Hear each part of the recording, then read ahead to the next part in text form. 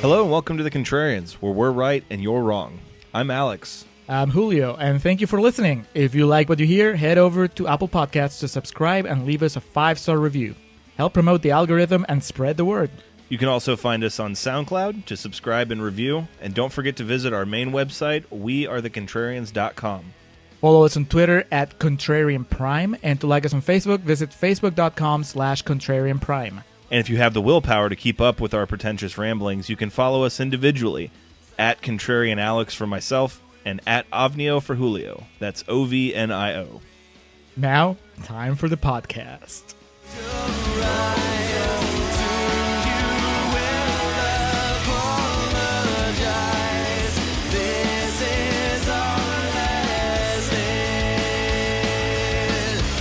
All right, I am recording for Contrarian's Corner for the Summer of Winona finale. Alrighty, I was about to say, one last time, welcome to the Summer of Winona and welcome to the Contrarians, where we're right and you're wrong. My name is Alex, and I am joined, as always, by my podcasting co-host, Julio. Julio, how are you doing on this fateful Wednesday evening? Well, I was afraid I wasn't going to fit in my tux, but thankfully, I just had to squeeze in a little bit. But yeah, I'm ready for the festivities, the end of the road.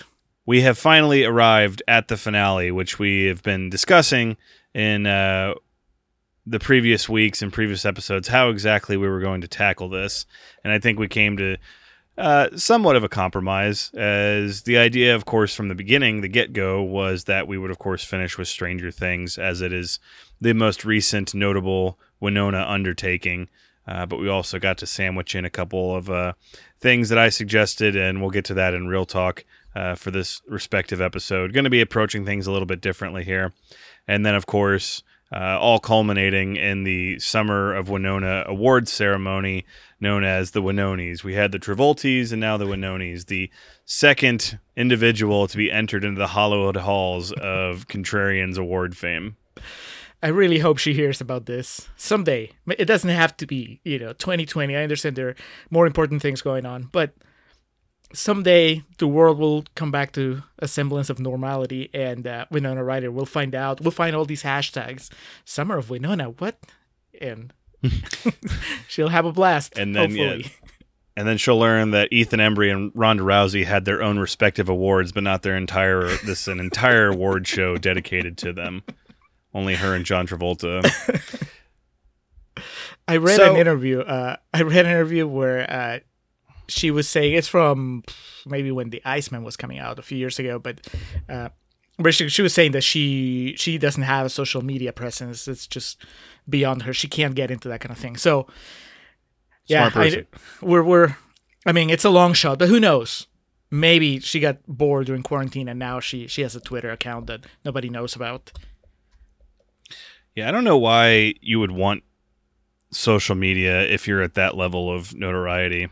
It seems kind of counterintuitive. It's like fucking Daniel Day-Lewis doesn't have a Twitter account. that we know of. It just seems like with the way everything's structured now, there eventually becomes no need for it. Like Brad Pitt and Daniel Day-Lewis, to your point, I'm sure they have burners that they can get on and argue with people about like football or, which Zeppelin album's the best, but they're not. They don't have a need for a blue check mark in their life. I think the problem is that sometimes they get forced to do it. I mean, yeah, you're right. I mean, Brad Pitt, Daniel Day-Lewis. I would like to think even Winona Ryder, nobody's gonna tell them, hey, you have to do this. But I think I don't know. There has to be like a mid-level actor or actress that's kind of on a popular show and doesn't have enough clout to say no yet, and the producers at the studio are like, nope, you have to be on social media because you have to promote the show. I'd be curious if someone like Seth Rogen really wanted to have a Twitter account. But Judd Apatow's like, no. You want these regular paychecks, you get a Twitter account. And you tweet about football or whatever. Or hockey, I guess, because he's Canadian. But the social media discourse, we could literally be here for the remainder of the summer, but we got to take it out in style here with discussing Miss Winona Ryder. Well, our journey began 3 months ago in May with Mr. Deeds, and now we conclude by tackling the aforementioned Stranger Things, and reflecting on the summer of Winona. If this is your first time tuning into the Contrarians, you picked a confusing episode to turn into for the first one. Hello, Stranger Things fans. Yes. If you're here for like a lot of really in-depth Stranger Things talk, you're to the wrong place. We're mainly going to focus on Winona Ryder's contribution to it. If you want to get a little bit better feel of how we do this thing, just take it on back to our last episode with Heathers, one of our maybe my favorite episode we did in the summer of Winona. Then again, if the Heathers episode is the first episode of our show that you listen to, you might think that Real Talk gets really deep all the time, and that's not the case. That is not. I'm trying to think of the most balanced summer of Winona movie we've done. Maybe Homefront, because we acknowledge how dumb it all is. And no, I think The Crucible might be the best to give someone a balanced take of what we really are all about here on the Contrarians. What I tell everybody is pick a movie that you are familiar with, and that will probably be easier. So in a way, if Stranger Things is your gateway into the Winona world, you know what? That's fine. It'll work itself out. The main thing is that you have to know the rules of the game, which I'm sure Alex is about to set for us right now. Indeed, I am. The rules of the Contrarians, the entire gimmick that we have here. If this is your first time listening, that was my roundabout way of saying welcome and thank you for listening to this podcast. If you're a returning listener, as always, we greatly appreciate it. Give us a moment here while we explain our gimmick to the first timers.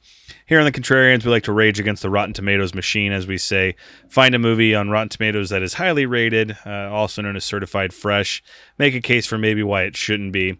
And on the other side of the coin, find a movie that is typically 30% and below the nasty green splotch known as rotten, and discuss its positive merit. That all takes place in the first portion of the podcast entitled Contrarian's Corner. If you want to know how we really feel about the topic at hand, stick around for the second portion of the podcast, the aptly titled Real Talk. Now, Stranger Things is a TV show, which you usually don't do. No. And it's a TV show that's ran for 3 seasons. And it was... Do you know it takes place in the 80s? I wasn't sure because, like we've discussed in several episodes, my 80s are not usually necessarily your 80s, since I grew up in Peru and you grew up in America. So I wasn't sure. It looked like it could have been. You know what? It doesn't take place in the 80s. It takes place in an 80s movie. And that I recognize. The other thing that we're doing with Stranger Things that's not... that's kind of like a little weird is that while I had the time to watch all 3 seasons, because up till very recently I had all the time in the world thanks to this pandemic, Alex never stopped working, which means that he had very limited time. So we agreed on doing something a little fun, because at first we're like, maybe you'll watch the first 3 episodes of the first season and we can talk about that. But you know what? It's the finale of the summer of Winona. Let's go a little out there. So Alex Balls watched so Alex watched the first episode of each season. And between his knowledge and my knowledge, we're going to discuss this. Do you have the numbers there, Alex? I know it's in the 90s, but each season has a different score. They do? Rotten Tomatoes does TV scores? Right. Remember our Glow episode? Oh, you're right. Yeah, it's been a long time since we covered Glow, so I'd completely forgotten that TV shows, or whatever we call these things now, are also given Rotten Tomatoes rankings or ratings, and all 3 seasons of Stranger Things are solidly certified fresh, with season 1 being 97%, season 2 being 94%, and season 3 being 89%. So, people like them. I guess. I don't know. People do. There's a market for it. Yes. Do those people not understand they can actually just watch things from the 80s? Well, do they understand watching The Goonies would take far less time? Yeah, but Winona Ryder's not in the movies. That's fair. Winona Ryder's not in the Goonies. So you have to settle for Josh Brolin in that case. Martha Plimpton. God bless. So as is customary on the Contrarians, Julio does a little bit of research on the old RT and finds what the critics are saying about it. But has been customary with the Summer of Winona, We've had members of the podcasting community contribute their thoughts, their theories, their anecdotes on what we've been selecting to watch throughout this journey. So, Julio, my understanding is we have a couple quotes from Rotten Tomatoes, and we have another member of the podcasting community weighing in. Yes, one that I saved for this very, very end because of how special it is. Let's get those quotes out of the way first. We got Anna Liskowicz from the New Statesman, who says, Stranger Things is a rare example of a cultural phenomenon that has delivered wistfulness and familiarity without simply giving audiences more of the same. This, by the way, Okay. This, by the way, is from season 1. I took one from each season. Now, for season 2, Brian Tallarico from RogerEbert.com says, a show that was primarily influenced by the Stevens, King, and Spielberg is layering that nostalgia cake with a frosting of James Cameron. Fans are going to eat it up. I see the Stephen King and the Steven Spielberg. I don't know that I see the Cameron in it, but maybe. And then finally, from season 3, as Stranger Things has come into its own and permeated the pop culture zeitgeist, the show has now started paying homage to itself in service of its devoted fan base. That's from Prahlad Surari from First Post. And I think it's hilarious that as a positive, he's basically pointed out that 3 seasons in, the show started referencing itself. I mean, I guess he's saying that it's doing it so well that it doesn't matter. These quotes are all about praise, and the clip that we have here, our positive clip, is even more so. This is from our friend Dan from Netflix and Swill. Nice. So appropriate because, Dan's show is all about Netflix, and Stranger Things is one of those Netflix It's an titans. anchor. Mm-hmm. If Netflix was a mall, Stranger Things would be the fucking Dillards of it. Yes. And Dan would be just that customer that has the Dillard's card and the Dillard's wallpaper on his computer. Always swings by Auntie Anne's Pretzels, gets a pretzel and a cheese cup, and just walks into Dillard's and is like, oh man, the spring line's in. Yep. So let's hear it from Dan in his own words. Hey Contrarians fans, this is Dan from Netflix and Swill, and the guys have asked me to talk about why I like Stranger Things, so here is my very short take on why I like Stranger Things. Now, Stranger Things is a special show for me. It's the reason I even podcast in the first place. It's also special because it has children characters that I don't find annoying or cringy, which is a true testament to the writing and acting and really even the casting of the show. The show also plays to my sensibilities. I mean, horror creatures from another dimension invading our world and a small group of people have to stop it. It's like the most Call of Cthulhu garbage I've ever heard. I mean, while the kids are ultimately the main characters, the adults go through their own trials and tribulations. I mean, Hopper goes from seemingly throwaway cop character to the series' dad character. Steve goes from high school bully to fan favorite while we're rooting for him every step of the way. That's not to say there aren't missteps. I mean, Nancy and Jonathan don't seem to have a purpose, and Willow's been all but cast aside, and really only asking his friends to play D&D. But I mean, overall, everyone has their purpose, and they're used to good effect. And then, of course, that brings me to Winona Ryder herself, Lady of the Summer. She's the name attached to this series. I mean, before this show, did you know David Harbour, Millie Bobby Brown, Kid, Finn Wolfhard, Kid who's in every 80s throwback movie because he kind of looks like someone from that era? No. But I wouldn't call her the draw nor the star. I mean, she just plays overprotective mother with notes of manic. Her character's fine. I root for her by proxy while I root for Hopper, but that's not Winona's fault. I think she's pretty good with what she's given.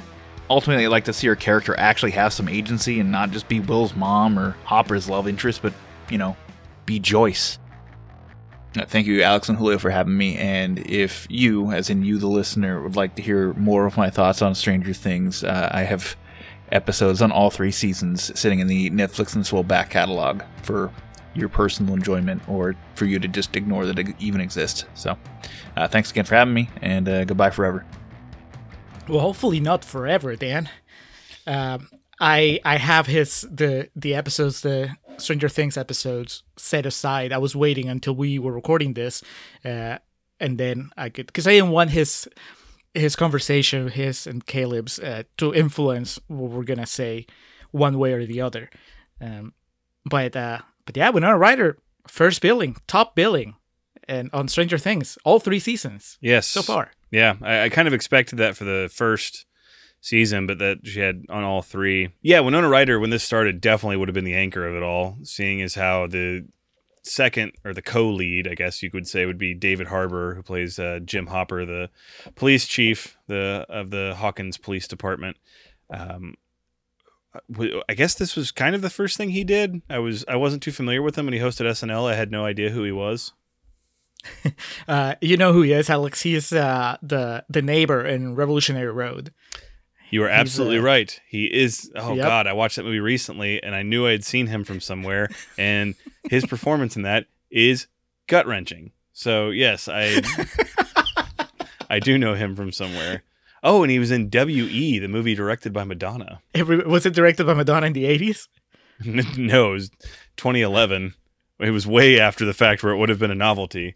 All right, so Stranger Things, Alex, you've experienced it in a rather unusual manner, but also I think I don't know. I think it was a good way for you to experience it. So tell us what Stranger Things is about beyond the fact that it's about the 80s. Oh, I was gonna ask if you knew it was in the 80s to start it off. So yeah, I watched the pilot, and then the premiere of season 2 and premiere of season 3, and then I watched the in between, like the segue videos, like the recaps and whatnot. So it's basically in Midwest America. I guess it's the story of, I think the red herring at first is supposed to be that Russia's creating all this problem, and then you finally find out that it is Russia. But at its core, it's about summoning on the other side, this other dimension of evil. The government or the CIA has created this human weapon, and from the other side, the other dimension, on the other side of the wall, so to speak, it's starting to come into where we are, and it's trying to infiltrate, and eventually that's going to culminate in like our mass destruction or some shit. And it's got Rudy in it, and Winona Ryder's around, and Paul Reiser for some reason, and it makes sure to remind you every goddamn 30 seconds that it's based in the 80s, because I guess right now is way too depressing to make any type of story about, so we have to just remind everyone watching at home that it used to be better, and that just, hey, remember Eddie Money, and remember this song, and remember when this movie came out? Pretty much a sci-fi Family Guy. It's a little bit also like Boyhood. Whenever they would throw a reference just to let you know what year you were in, except that here all the references are about the 80s, so it cycles through them very quickly. One of the season premieres, like the opening establishing shot is like a pan of someone's front yard, and it has the Reagan Bush 84 sign. I'm like, oh, that's right, it's in the 80s. I forgot. But and I said it a little bit earlier. It's not really the 80s. It's movies 80s, because we've seen what the 80s were like in other movies that are not as kiddie-like as this one. There's 3 seasons, and I've actually seen every episode. And in case you're wondering, Alex, no cocaine at all. This is not like something like Take Me Home Tonight, which is basically our standard for 80s movies when it comes to just a fun depiction of what it was like back then. Even last episode when we did Heathers, those kids, they're a little edgier than what we see here in Stranger Things. It's more like that critic that quoted Spielberg. It's like a Spielberg movie, but the problem is that we've seen those Spielberg movies. It's a Spielberg movie where he told everyone on the set that it was an 80s party. And you have to just show up dressed like, in cliche 80s gear. Yeah, and you'll be good to go. Here's the thing. Spielberg moved on. He kept up with the times. He doesn't make 80s movies anymore. And when he does sort of dabble into that, it just feels like he's slumming it, right? And I don't even think that this movie goes to the 80s as a way of saying, we're going to look at the 80s with the sensibility of the year 2020 or 2019 or 2018. This is just, we are going to recreate that point of view of the 80s movie. And I agree that maybe that's the kind of escapism that a lot of people are looking for, but it also feels like maybe to some of us we're just too jaded for it. I just how do you feel about the kids? Because Dan mentioned that he thought that one of the special things about it is that it's kids that are not annoying. Do you think that these kids are worthy of sharing the screen with Winona Ryder and David Harbour? When we get to the third season, I can tell you definitively that little shit who plays Mike. Yeah.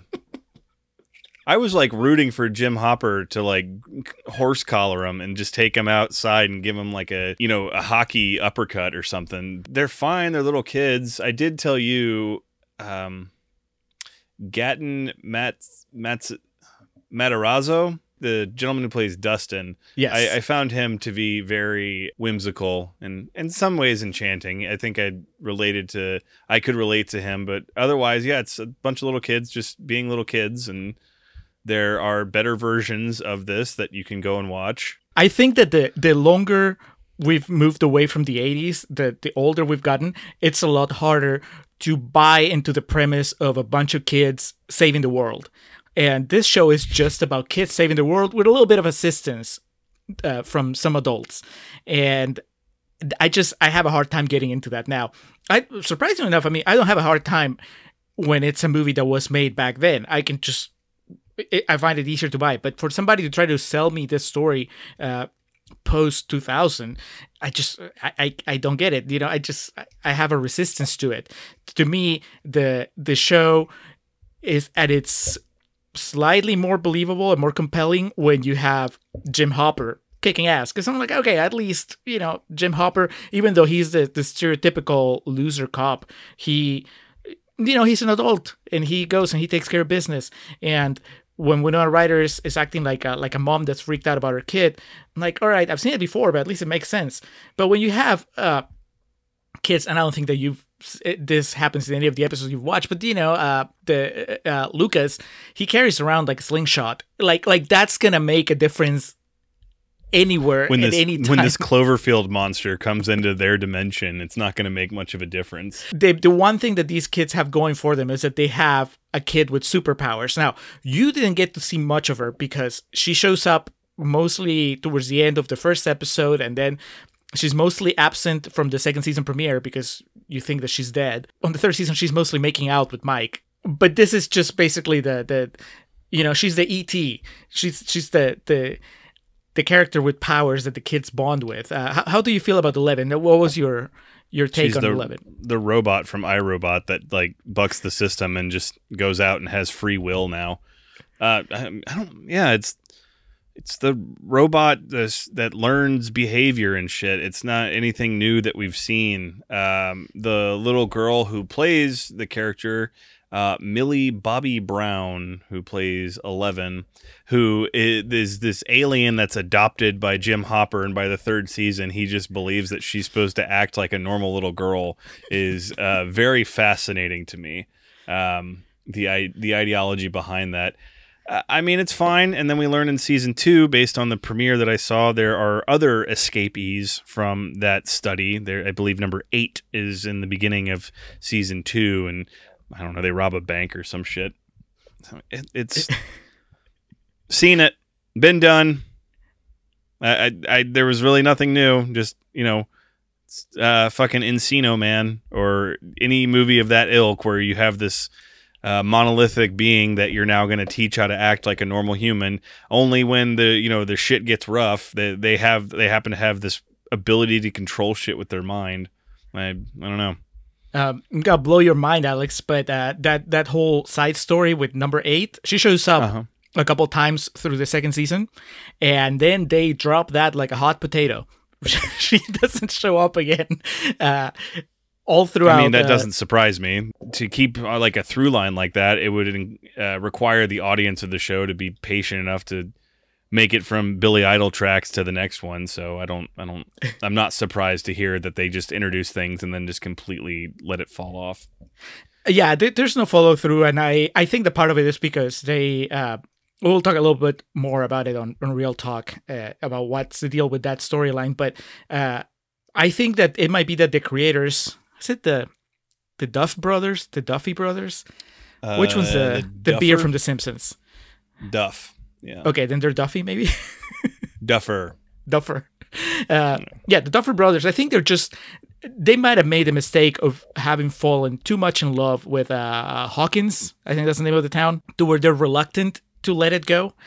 Because to me, when I saw the season 2 premiere, I remember thinking, all right, we're moving forward. Like season 1 set up kind of like the tone of the show, and now we're gonna go somewhere else, bold. It's like a different city and different characters and all that stuff. But not really. I mean, it reverts to Hawkins, Indiana, and the same cast and the same problems over and over. I mean, it's 3 seasons of them basically fighting the same monster. In the first season, it kidnaps Will. In the second season, it tries to control Will's mind, tries to possess him. And then in the third season, it tries to possess the whole town. But that's basically it over and over. I'm pretty sure the fourth season is going to deal with that same creature, that same alien entity one way or another. That is, I mean, I guess in a way, it's like... like Tyler Perry, I remember reading an interview where he was just like, you gotta super serve your audience. You figure out what your audience likes, and you just give him as much of it as you want, and you give him like 10 Medea movies. And I think that the Duffer Brothers figure out that, the formula is just these kids running around fighting this alien monster, hanging out with some adults that don't quite take them seriously at times, throw in a little bit of sexual tension between our writer and David Harbour, throw in some sexual tension between the kids themselves, and that's it. We're just gonna do that over and over again. You can't argue against its success, but at the same time, I almost feel like when you're that successful as a creator and as a show, you have the responsibility to push the envelope even further out. It's NYPD Blue, ER.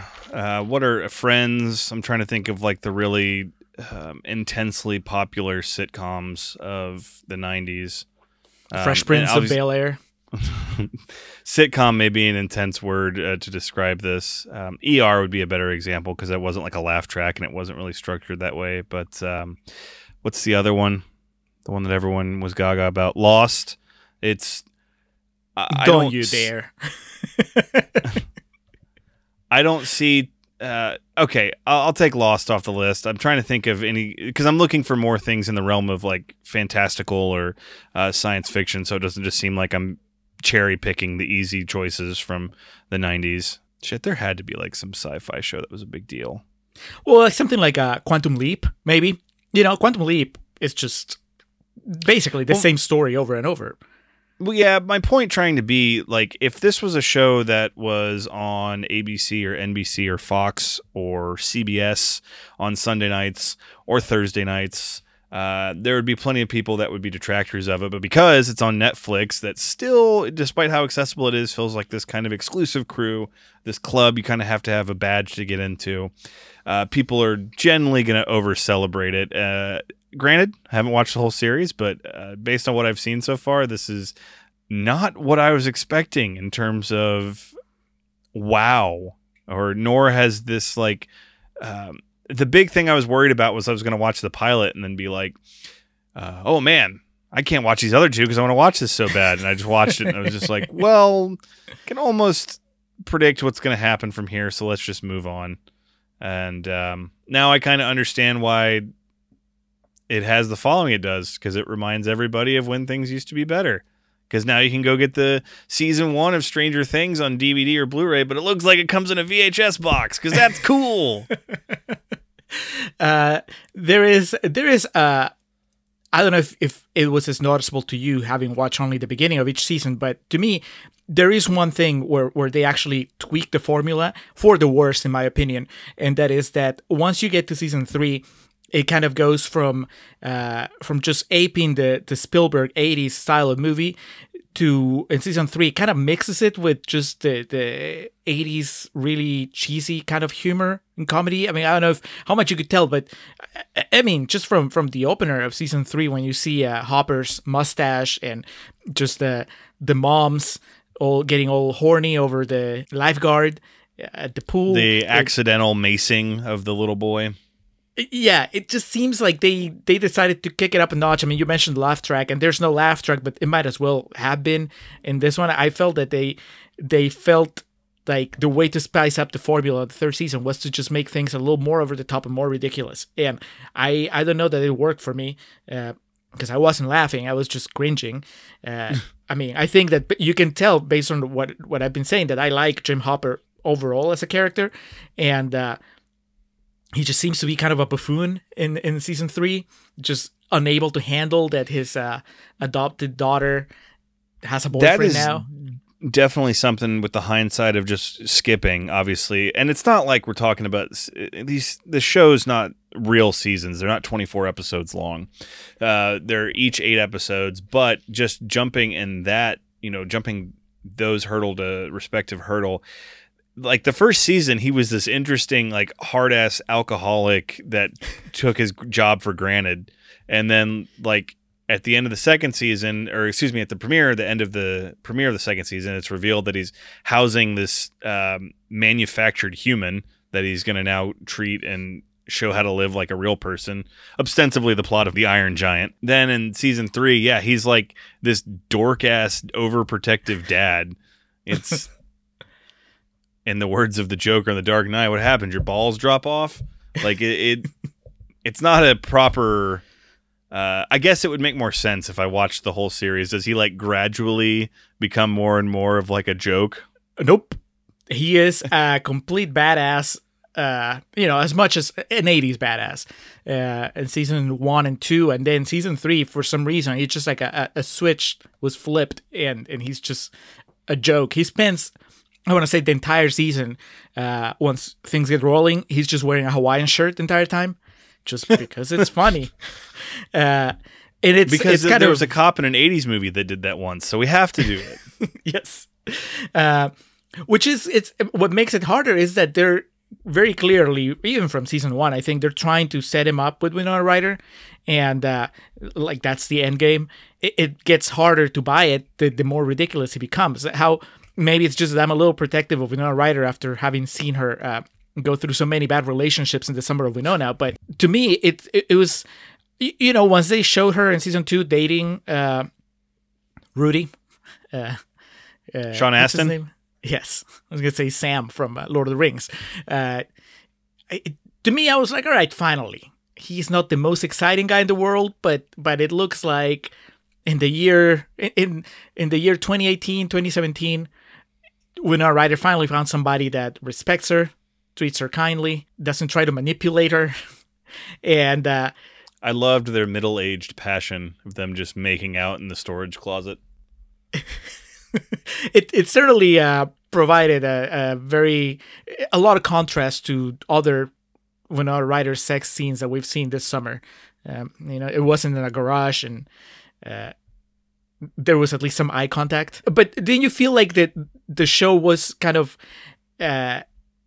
I don't know, it felt to me like a low blow and not a good one. The fact that they just basically get rid of that character, who to me, you want to buck the trend of how you're copying these things. It's just like adopt the tropes of the 80s and then subvert them, right? And so, from the moment that they introduced Sean Astin, this guy's not gonna make it because he's just too nice, and already think that the show is setting things up for it to be about a relationship between Hopper and Winona. So how cool would it have been if actually the show set up Sean Astin as a recurring character that was going to stick around for the long haul and become a serious relationship with Winona Ryder and just, until the end. But instead, they get rid of him in the most vicious way possible. You saw what happens to him in the recap, right? I mean, one of the hellhounds trounce him. Vicious.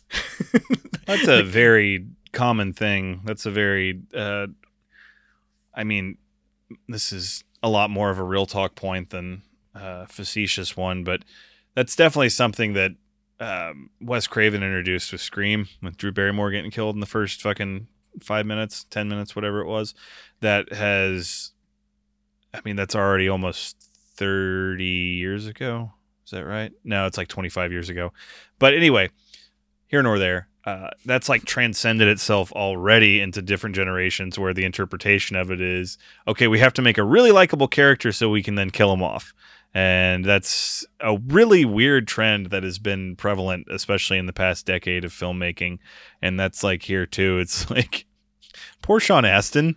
He seems so nice and just like a normal dude. So let's brutally kill him in front of the woman that's fallen in love with him. It's so weird too, because there's like the undercurrent of the show. I would say even, all throughout this, the 3 seasons, but especially at the beginning, it's just, we are with the underdog. The sort of, because these kids, they're bullied at school. They're the weirdos. They like science. They're not popular. And then what happens in season 2 when the show introduces a character that's even less popular than them? The show itself bullies that character. It's just it feels a little insulting to the people that kind of latch onto him. It makes the entire show be hypocritical. It's like, oh, you're only a cool nerd if you're hanging out with the girl that has superpowers, but if you're like the dork that has no idea what's going on, well, we're just gonna make fun of the fact that you are so below Winona Ryder's level, and you're so lucky that she's making out with you, and then the kids are gonna laugh behind your back the entire time. Then we're gonna have you die in the most stupid way, because you probably didn't get to see it in full in that recap, but the way he dies is just, it could have been avoided. It's just that the show needed to kill him. So overall it's I don't know, it feels like a little bit of a betrayal, even of the very simple, basic things that the show is proposing.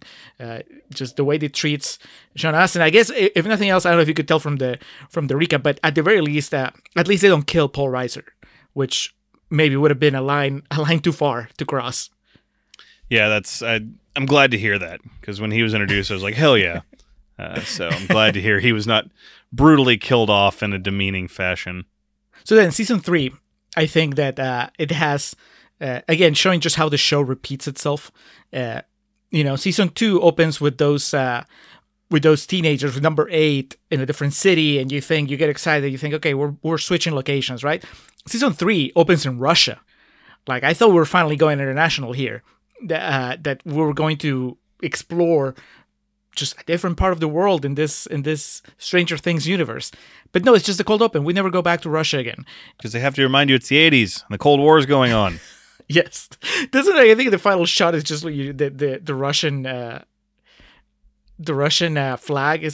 It looks like that shot from the opening of Watchmen, from the opening credits, where I think it's Fidel Castro and maybe Gorbachev turning around. To be fair, it was if I remember correctly, it was the Soviet Union flag, to be fair and honest. There you go. It's not Putin. And then, because I guess they killed off Sean Astin, and they couldn't get Paul Reiser to come back. So the 2 big gets in season 3 are Jake Busey and a guy that looks like Matt Dillon if he was old. You know what we're talking about? Like, no. Because they couldn't get the real Matt Dillon. And so does it turn out that 11 is a Russian spy? Because that's what's being postulated at the beginning of season 2. No. 11 is not even, I was going to wait till real talk to tell you, but she's actually just like a little girl. She's not even like an alien or anything. She's a little girl that was experimented on, and she got those powers. And but the reporter from season 2, he's obsessed with Russia and conspiracy theories, so that's just kind of a running joke. But no, that dude's fucking hilarious. I was very disappointed that he wasn't there for comic relief. Oh, he shows up in season 3 cranked up to 100. So fair enough. Yeah, your spider sense was telling the truth. That guy is there for comedic relief, and well, I guess everybody's there for comedic relief in season 3. Max, how do you feel about Max, the redhead skateboarder that they introduce in season 2 with, I guess, the brother that's just kind of a badass and then becomes a lifeguard in season 3? Yay, nay? Were you surprised that she ended up dating Lucas and not Dustin, or dating anyone at all? No, because as soon as it introduced, I was like, okay, well, this is going to be someone involved in their little clique come season 3. And yeah, the brother is it Billy? Is that his name? Uh-huh. Yeah. Yeah, whatever. It's seen it, been there, done that. No, there wasn't really much to it that surprised me one way or the other. I can compliment them all in that none of the acting is bad, but it's just like the tropes themselves are not things that I thought were terribly new or groundbreaking. I mean, she goes by Mad Max, and she's good at video games, and she bucks the trends of what a girl's supposed to be. So, which in itself is just such a trope. So, I don't know. I just wish that they could have done something else, right? It would have been funny, more entertaining if they are convinced that she's Mad Max, and it turns out that she's not Mad Max. It turns out that, well, just because I skateboard and I like to play video games doesn't have to mean that I'm great at video games. I wish that they had put their own spin on all these tropes. Well, before we talk, because I'm kind of curious of how you feel about the sex in this show, but before that, how do you feel about the smoking in this show? Because I was worried about Winona Ryder's health. I guess Hopper's to a point too, but Winona, because again, we've gotten attached to her over the summer, but she and Hopper smoke like chimneys, and that is something that I understand that if you're trying to recreate the 80s sensibilities, that's you saw a lot more smoking on screen back then, but I don't know. I mean, unless the game plan is in season 4 somebody gets lung cancer, and then I can see why the buildup, is there. But I just found it kind of off-putting, just seeing it through my 2020 eyes, which is, the eyes that this show was designed for. How do you feel about the smoking? It didn't really bother me. I mean, Hopper is obviously a man of simple means. I noticed the byline through all of them is he always drinks Schlitz beer, which I literally have not had Schlitz since college. And I don't know, Winona's a single mom working at the fucking Rite Aid in town, so I can understand that she needs something to consistently take the edge off. Yeah. I mean, cigarettes were a lot cooler back then, I guess. I don't know. When Stranger Things 6 comes out and it's in the 90s, they'll just replace it with Zimas. So... Do you think that the cigarette, all the smoking there is to make Hopper and Winona seem cool, or is it there to reflect how stressed out they are? Oh yeah, it's definitely not there to make them seem cool. It's to consistently beat you over the head with how in disarray their life is and how stressed they constantly are. So they have these addictive crutches. I mean, the first thing you see of Hopper is, oh man, he's taking pills and he's drinking beer in the morning and smoking cigarettes. This guy's got problems. Okay, so one final point. Just sex, I guess. Not in the sense of, this is, if this was a movie, it would be like, what, PG-13? Right? It never goes hardcore. No, it goes to establish teen horniness, which is a very real thing, but they try to do it in just a lot of making out and...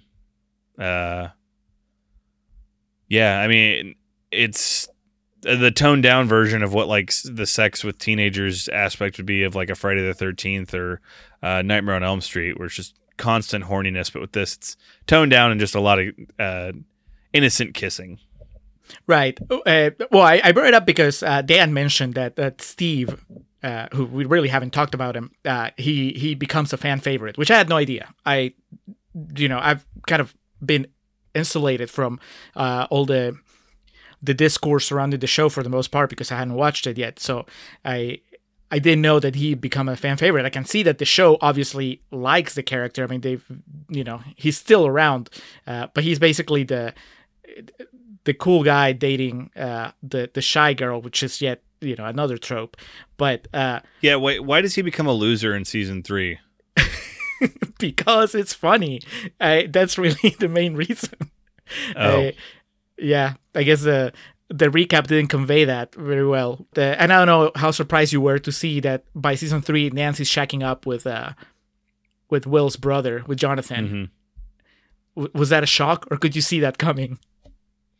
Yeah, I don't know if I could see it coming, but really nothing I saw in those season recaps had me like do a double take. Steve, basically he's in a way, his arc could be the most compelling out of them if it was pulled off correctly, because he starts as this really popular guy that falls for a girl that's not popular, and through the process of losing her to a guy that's also kind of a weirdo outcast, he sort of finds his humanity, and by season 3, he's kind of he's no longer the cool guy. I just wish that the show didn't drop the ball the way it does in season 3 with the tonal changes, and it's just isn't it funny if we have him much like Hopper on his Hawaiian shirt. Steve spends the entire 3rd season in that sailor uniform because I guess the showrunner thought it was funny and they just committed to that. It's I don't know, but he now that's a guy that, if you're talking about the sexual aspect of this show, he very much he's going after Nancy from the first time that we see him. He's just like aggressively sexual, and then I think that as the show goes on, the seasons go by, that gets toned down, not just in that character, but overall. I think that everybody, there's whenever sex comes up, it's no longer about sort of a somewhat accurate representation of it, but more as in like, oh, well, let's make a joke about it. Let's, like I said earlier, like let's see the horny moms just getting hot and bothered over Billy in his short shorts when he's a lifeguard. So I don't know. It felt like yet another missed opportunity, and I know that part of it is just that I just want the show to be harder, to be edgier, but that goes against the premise of let's just recapture the magic of 1980s fantasy movie. But it bothered me. It's especially because it comes with such such hype from everybody else. Yeah, it really is nothing challenging or anything we haven't seen before already. I don't really know what it means to penetrate pop culture in 2020. I don't really know how that is assessed anymore. So I guess that wouldn't be my place to comment on it. But I was surprised after all I heard that this is kind of what it resulted in, and that it wasn't just more Winona Ryder. Here's the final test. I'm going to tell you something. I want you to tell me how you feel hearing it. In the season finale of season 3, Hopper dies after Winona Ryder agrees to go on a date with him. Something happens, he dies. Okay. That's not surprising. It seems like he's the one actor they've created from this, or the one actor, that has benefited the most from it. The kids also, but definitely this David Harbour character. Maybe he's moving on to bigger and better things. I don't know. But that's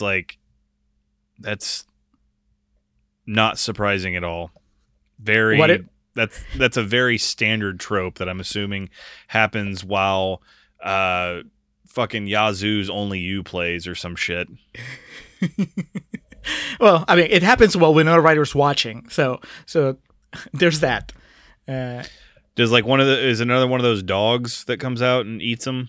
No, that would have been just, even for Stranger Things, that would have been too much repetition. No, something has to be blown up, and he's there when it gets blown up. He sacrifices himself, and it's just, you see it coming. It's just, like everything else, you see it coming. But yeah, I think that's if to be generous, it's just to say, yeah, not for me, man. I did this before, and to be harsh is just say, oh man, I wish they should have done better with what they had, because they have a good cast. I think that even here in Contrarian's Corner, that's hard to like spin any other way. Not just because of Winona, but everybody else, except maybe for the guy that plays the science teacher, who's just. I don't know. That guy feels like he's in a comedy. He's in a sitcom from the first season. The guy that's really excited about the radio. And for like 3 minutes, I thought that was French Stewart.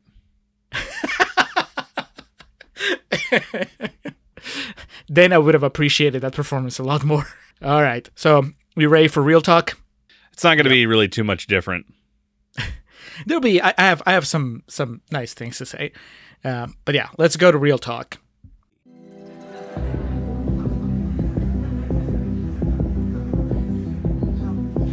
Come on, Mike. It's safe in here. But Elle, what is this place? Mama said there would be others here, like me.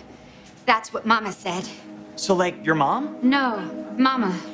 Oh, hey, while we're waiting, do you want to do one of those kisses, like from season 2? This doesn't seem like the time, Mike. Yeah, totally. I was thinking we should wait too. I'm not like crazy horny or anything. Oh, well, look out! Don't move.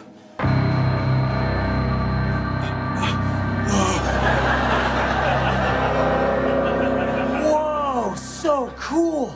Should we celebrate with like a kiss or some over the jeans stuff? Mike, not now. Who are you?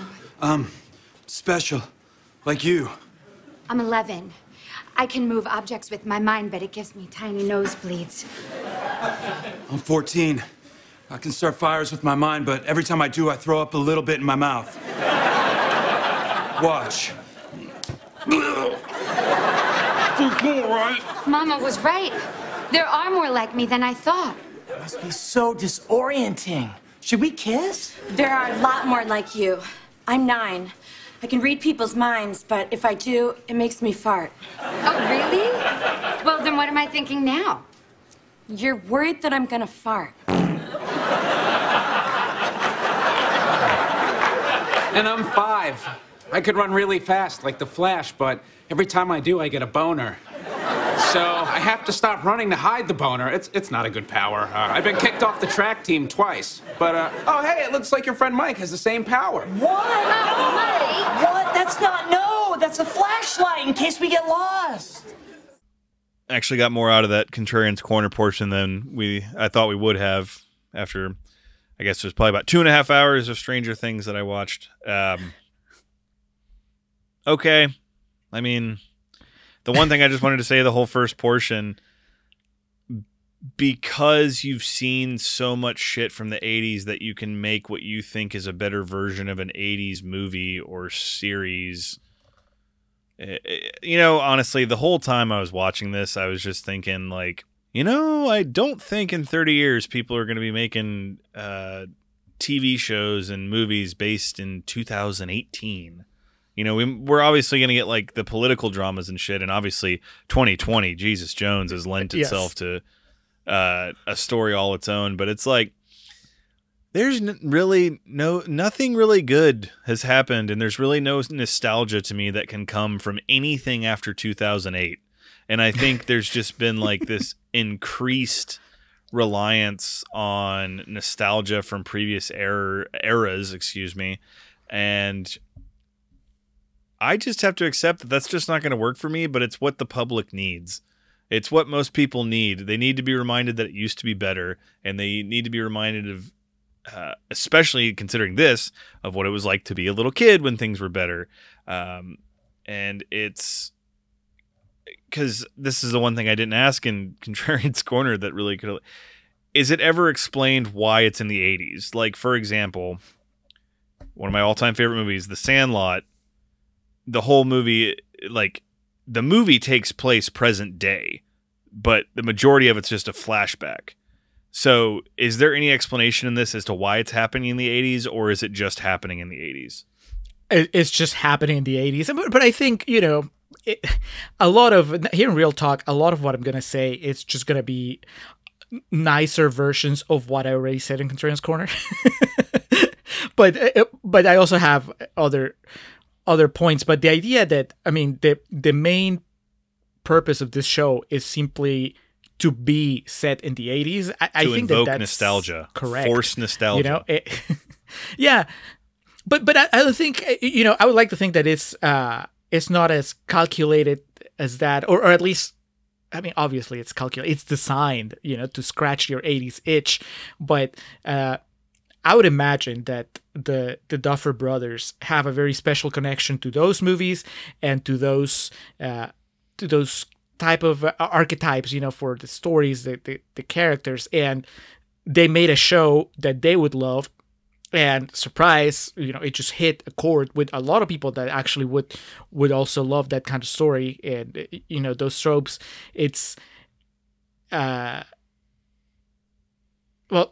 let's not get too much into it. Let's do the quotes first and the clip, and then we can just really dive into it, because it is kind of an unsettling thought what you just said, because it could be true that we, as time goes on, all we're doing is recycling nostalgia. And I would like to think that I can offer some pushback towards that, but maybe not. So we'll find out. So if you approve, being a wrestling fan teaches you these trends that come before they do. In that industry, baby, we've been recycling nostalgia for fucking 25 years. So I'm aware of where we're going with the modern trends. I guess, yeah, that means there are some critics that did not like it. Yeah. So I have 3 quotes, and then we have another very special clip. So let's start with, so all these are rotten quotes, and like I said, like I did in the Trailers Corner, I have one for each season. So for season 1, I have Robert Blanco from USA Today, who says, "If only it all felt just a bit faster. There are inevitable moments in such stories, as when someone finally believes the person everyone else thinks is crazy, and Stranger Things keeps you waiting too long to reach them." He's not wrong. That was one of my problems with the show. And that is, I guess my problem with a lot of movies from back then. We'll talk about that. Darren Franich from Entertainment Weekly says, "No one wants to stay at a party that long, and it's worth pointing out that no classic 80s movie mentioned in this review ran over 2 hours. No one will complain if Stranger Things 3 rips off the concept of brevity." A man after my own heart.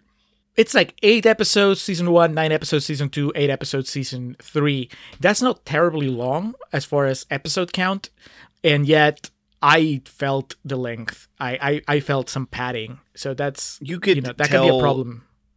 What I perceive to be the story of this television show, you could tell in a 2-hour movie. Yeah. At least per season. It's like each season I think could be a 2-hour movie, and there wouldn't be much sacrifice. Unless again, if you're into it, then you just want as many episodes as possible. And then finally, Emma Stefanski from Thrillist. "The problem with aggressively reminding your audience of the classics time and again is that you'll eventually get to a point when they'd rather watch those movies instead and skip the show that can't stop toothlessly imitating them." Wow. The toothless comment was a bit unnecessary, but yeah, that's... The whole time this is happening, I was like, do people not understand they can just watch The Goonies or The Lost Boys? Like, dude, yeah. Well, I mean, there's an argument for it, much, I think, kind of in the vein of our argument for remakes, but we'll get there. Now, we have a clip, our final clip of the Summer of Winona. It's from our friend Paul from The Countdown. He recorded this a long time ago. And he actually likes the show. It's just that, this is about as negative as he can get about it. Hello, Julio. Hello, Alex. This is Paul from the Countdown Movie and TV Reviews podcast. And today it is my pleasure to add to your Summer of Winona. And indeed, her performance in one of the greatest cultural events of the last decade or so. A throwback to the 80s. A throwback to when I was very young. Stranger Things. Now, Stranger Things, I think we'll all agree, phenomenal. Amazing show. Really carved a niche out for itself, has spawned countless copies between TV and film. But Winona Ryder playing a very central role in the film, that of Joyce Byers, mother of Will, who disappears in the first season. To be fair to her, may not be written the best. But to be unfair to her, or perhaps to be judgmental and more to the point, is incredibly, painfully over the top. By far, she is the worst thing about the first season of Stranger Things. And though, arguably, by the end of the third season, she is better, she's kind of grown into the role, she's not quite as grating, she has less to be frantic and over the top and, oh my god, about. She is so overacting that first season, it is hard to watch. If you took her out and put in someone who's playing it a little bit more low-key, a little bit more relatable, that show, that first season, might damn well be near perfect. Winona, sadly, for me, drags it right the fuck down. So, there we are. As far as I'm concerned, the best thing Stranger Things could do would be to kill off Joyce Byers and get rid of Winona Ryder, so she can be gone forever and we can enjoy the final season or 3 of Stranger Things without the spectre of her shithouse overacting. Thank you, gentlemen, for having me on today. It's been a pleasure to contribute to the Summer of Winona. Go well, stay strong, and very much stay safe. This is Paul from the Countdown Movie and TV Reviews, signing off and wishing you all the best for what will no doubt be the autumn of regret. Jesus, that's to close the Summer of Winona. Our last clip is from somebody who actually wants her character dead. That's darker than anything that has happened. Well, I was more concerned with how he said, I think we can all agree that Stranger Things is a phenomenon. No, we all can't agree on that, Paul. While we still have some Stranger Things fans listening, I want to. And again, hold on. Yeah, sorry to cut you off, Julio, but for my disclaimer, I did not watch all 3 seasons of this. I'm going off of what I saw from the 3 season premieres, and so if anyone's really upset by that and feels that I am missing, or I will get something rather from the rest of the series, I implore you to try to make your case to me. So again, on that, I understand going into this that my judgment is being based on very much a book by its cover level, but I feel like I did at least a little bit of due diligence to have my mind made up to a certain extent. Julio, I apologize for derailing your thought there. I just wanted to make sure that was the disclaimer put out at the very front of this discussion. Well, I think that part of this real talk conversation would be... no, that's not true.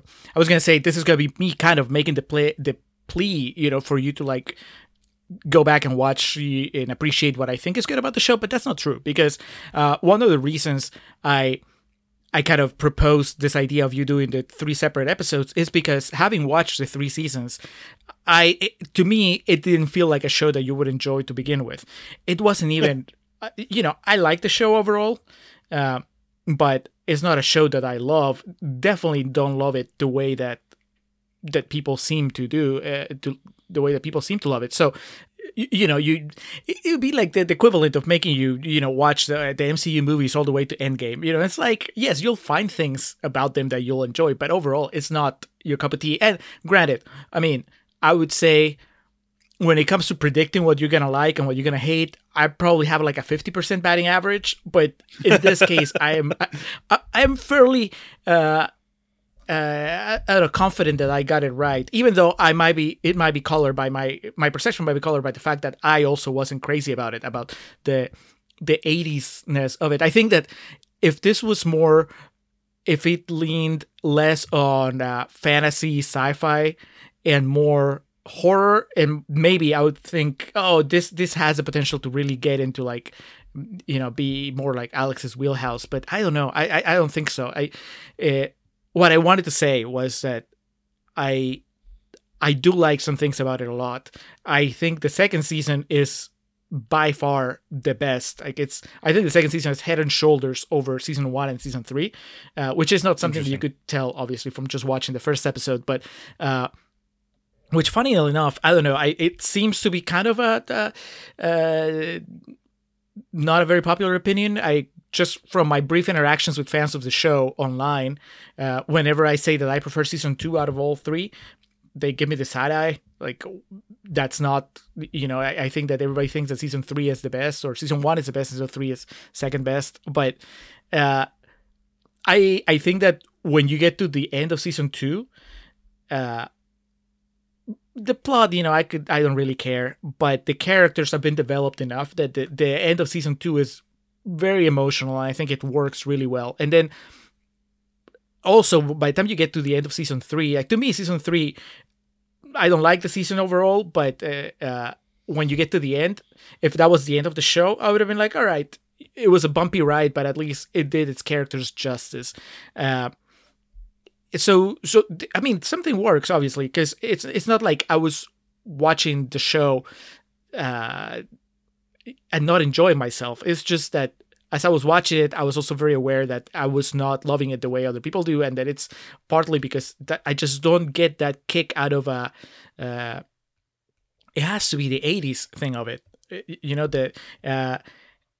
is that an age thing? I mean, I don't know. I kind of get the feeling that the appeal of Stranger Things is wide ranging where it comes to demographic. It feels like young people like it and older people like it. So I don't think it has to do with my age. I don't think it has to do with the genre, because I like sci-fi, I like fantasy, and I like those old movies that this show references. Although I don't like them enough to where I'm constantly rewatching them. They're not my rotation. They're not my go-to. Other than stuff like Back to the Future and the Indiana Jones movies, I don't really go back to like the Goonies or even Gremlins unless, something radical happens. So I think that might be part of it. I think that I know that there's a lot of people out there that enjoy that I love 80s movies. That era. It didn't work for you either. I think that, why wouldn't you watch the Goonies? Why wouldn't you watch, Gremlins instead of watching Stranger Things? We did like an episode on Gremlins a long time ago, partially about Gremlins. Having the benefit to have 30 years of figuring out how to do something better and then taking credit for doing something better 30 years later is not, that is not something that I think should necessarily be celebrated is a really strong way of wording that, but being able to make it's exactly that, being able to make the Goonies better after having 30 years to study it and break it down, that's the whole point of a remake, is putting a spin on it. Go ahead. It could be that it's not just remaking the Goonies. To play devil's advocate against both of our own takes, I think that it goes beyond that. I think it's about capturing the spirit of not just the Goonies, but everything else that falls under that umbrella of, the 80s magic. You ever heard of a movie called Drive? Have I, Alex? Do you understand that that movie accomplished that, but still based the movie in present day? Yes, but it also kind of sucks. Well, that's your opinion, and it's wrong. But and then there's, Christ's sake, Adventureland is one of my favorite movies that we've done, and that's a movie based in the 80s. But at no point does it become self-referential, and at no point does it really go out of its way to establish that it's in the 80s. And no point does it try to remind you, oh, remember Pretty in Pink? Oh, remember The Breakfast Club? Oh, man, remember this movie? Oh, remember we used to go to the arcade and we'd play fucking Dragon's Lair? Which I believe that game they play in the second season, that's on, you could play that on Laserdisc if I remember correctly. It's a movie that is based in the 80s because that's part of the story. The story isn't that it's based in the 80s. Again, The Sandlot is a movie that is based in present day. The majority of the movie is reflecting to childhood. Now, I understand you could classify that as a period piece, what have you. Almost Famous, top 5 movie all time for me, based in the 70s. It is part of the story that it's in the 70s. The story is not that it's in the 70s. In both Adventureland and Almost Famous, the musical choices and I guess I would say any pop culture references to the time in those movies are happenstantial to the story. The musical choices in those movies are musical choices that fit to what is happening in the story at the time using music that was available at that time. It is not music that is being used to make you reflect upon, oh man, remember that time? Oh man, remember this song was from the 80s. I'm sorry, I rolled my eyes at so much of this, and after the second episode, which was a season 2, I went to my sister because I know she had watched it, and I'm like, what am I missing? She said, dude, I didn't get it either. I kept with it just to see, what everyone was gaga about, and I just don't understand it. And so, again, this falls into the Marvel Cinematic Universe discussion of I'm wrong on this, and I fear at this point I've alienated and maligned any supporters that I had from my MCU argument, because they're going to now be like, oh, well, I was with you on that, but fuck you for this. I've basically become Trump, to where I've like only the people that will support me now are the people that will support me no matter what. And are the people that will go down. Yes, go down. The ship goes down. Okay. This is where we are. These Netflix series. This is it's not going to change for the foreseeable future. So this is how it's going to be. And I guess the massive standouts so far have been what? This, Ozark, shit. I'm trying to think of like the actual written ones, because you have like all the documentary series and stuff that people go gaga about. I mean, I guess up to a point that the Kevin Spacey House of Cards. Oh, did that start on Netflix? Yeah, that's I think that was one of their first Netflix originals. Well, I might kiss my grits. I thought it started on like TV. No. Anyway, my thought about this is, from the get-go, as a writer, and again, I'm not giving the Duffer Brothers advice, because they're sleeping on massive piles of money with many beautiful women right now. But the way I interpret it is, you're admitting defeat. You're admitting that you can't write a show that is able to capture childlike glee and joy by basing it in present day. And that's not exclusive to this show. There really isn't too much happening right now where the plot is based in present day, where it's not some drama or like crushing, depressing movie. Because obviously, like I said, since like 2008, nothing has really been able to conjure up feelings of like nostalgia or, oh, remember that? Because everything's just been fucking the same since then. And so because of that, we now fall into this category of over-reliance on nostalgia, and it feels like it's admitting defeat. It feels like Little Women, all the remakes we're getting. Like, you have to go to this bygone era. Obviously, Little Women's a bit more extreme because it's a little bit before the fucking 1980s, but it feels like all these things that are getting celebrated and like, oh, this is so fun, you have to see it, are either things that rely heavily on nostalgia or obviously just extremely fantastical things like fucking the Avengers, things absolutely preposterous. Because there's some dark tones to this. The idea of this alternate dimension and these things that are coming to wipe out existence, that's pretty intense. But then it's just like this reliance on, oh man, here's Whip It Good by Devo. Oh, and remember when the Hot and Ready came out at McDonald's? It's I was just going to say, go ahead. Again, being a horror fan and, all jesting aside, being a wrestling fan, these industries that just absolutely time and time again, just all they do is rest on nostalgia. I've seen these cards be played before, and, I guess I'm fearing that I'm coming off as very like holier than thou, or like I saw it coming type thing, that when a project is given more oomph and, truth be told, better writing and a bigger budget, but still is just relying on manipulating emotions to reflect on when it used to be better. Like, there has to be some scene in this show where they go to a Blockbuster Video, right? No, but wouldn't you think Blockbuster would be the 90s? I guess Blockbuster would be a video store of some sort. Yeah. Well, I mean, they you have the first episode of season 2 when it's movie night, and Jonathan comes back with like 3 movies. That's right. I don't know if that says Blockbuster, but it's definitely the VHS tapes there.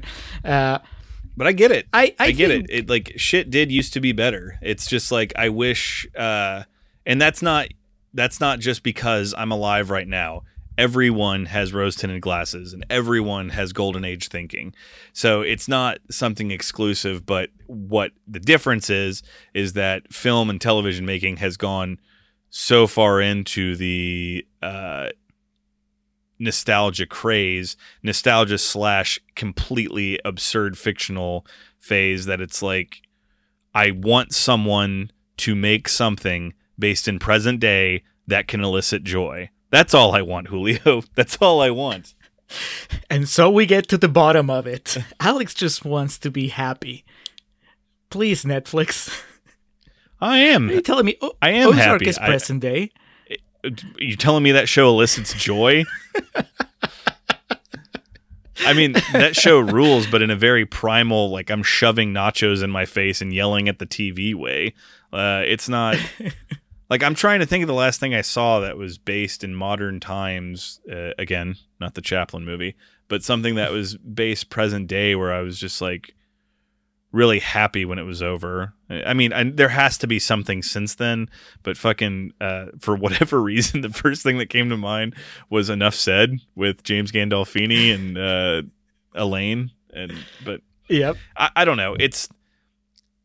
It's just that it's the remake thing. It's everything that I always go on and on about these when we do these podcasts about remakes or reboots or shit like that. There exists things that you can just go and watch, and they're gonna give you the same feeling. And what that could potentially do is maybe I like this director now, and then I go on to see something else he did the next year, and then it just opens up these horizons for you. Okay, but my defense there sort of, would be what I say when we're talking about remakes, that if Stranger Things is a gateway for people that have never watched any of the things that Stranger Things references, and because of Stranger Things end up delving into that world, then that's great. Very true. My I guess other defense, not that the Duffer Brothers need me to defend them, but I think that I agree. To me, the show would be more satisfying if it was saying something about the 80s rather than just be in the 80s. I don't think so. I could be wrong. Maybe I missed it. Maybe there is something, maybe there's a reason why it's in the 80s other than, because, the 80s. I was thinking maybe plot-wise is the kind of story that it's a lot harder to make it work if you have present-day technology, present day sensibilities, maybe, except that it doesn't really seem to be trying to say anything about technology or social changes. Well, and also it's not fucking Mad Men. real quick to inject into that point too. Correct me if I'm wrong about this, but it doesn't seem like anything that happens on that show really impacts the socioeconomical or political standings of things going on around the world. Like Watchmen takes place in the 80s. It starts in like the 60s and then it ends up in the 80s, but it's like consistently impacting the way the world functions politically and economically. No. You know what I'm talking about? No. Yeah, no. Hawkins, Indiana is like in a bubble, basically. But because they make it clear throughout the show that they keep all these things secret, Oh, okay. So they're basically the NBA right now. They just have a massive bubble around them. Yeah, well, but it's like it's always like a government cover up. They find a way to keep it all under wraps, no matter what happens. Okay. But I mean, I think that the Duffer Brothers, it's not that. I guess I would like to think that it's not that they said, okay, what's the easiest way to have a hit show on Netflix? Which area of nostalgia could be mined right now perfectly? I think that, like I said earlier, I imagine that they're just guys that are in love with this period, in love with this kind of movies, and they just so the point is to celebrate that era and to celebrate those movies and that aspect of culture, and there has to be room in the world for that kind of stuff. It's for that sort of celebration, and I shouldn't resent it just because I don't, it doesn't really do it for me. I don't resent it. It's well, I do. They're. I mean, I don't. But you know what I mean. Like, I feel like I kind of resent it when I'm saying you should be better. You should be doing. You should be going deeper. It's like me wanting Homefront to be about, to make a statement about violence, and Homefront and it's like, rules, no, Homefront is just interested in, being a good B action movie. And then, so for me to say Stranger Things should be saying something about the 80s, and then the Duffer Brothers would look at me and was like, but that's not the point. The point is just, wasn't the 80s fun? And don't you just want to have fun? And I'll be like, sure, dude. I mean, yeah. That's why I own 2 fucking arcade 1-up machines. Those mini arcade games they make, because I want to go back to where I was. It's like this show too is like the same thing. I don't fault them at all for making something that's very easy to digest, and people will like be filled with this glee watching it. That's why I don't watch. Like, aside from the monthly pay-per-views, I do not watch present wrestling because it fucking sucks. But I spend at least 20 hours every week watching old wrestling because it fills me with like, yes, it used to be better. So I don't fault them for that. But this falls into that category of art where it's just like, look, if you're going to ask me how I feel about it, this is how I feel about it. And I want more from it. It's the same shit as like Joker. Like, if this is what we're defining as modern drama and psychological thrillers, I'm going to tell you that that's fucking stupid and that y'all have all gotten really lazy for celebrating that.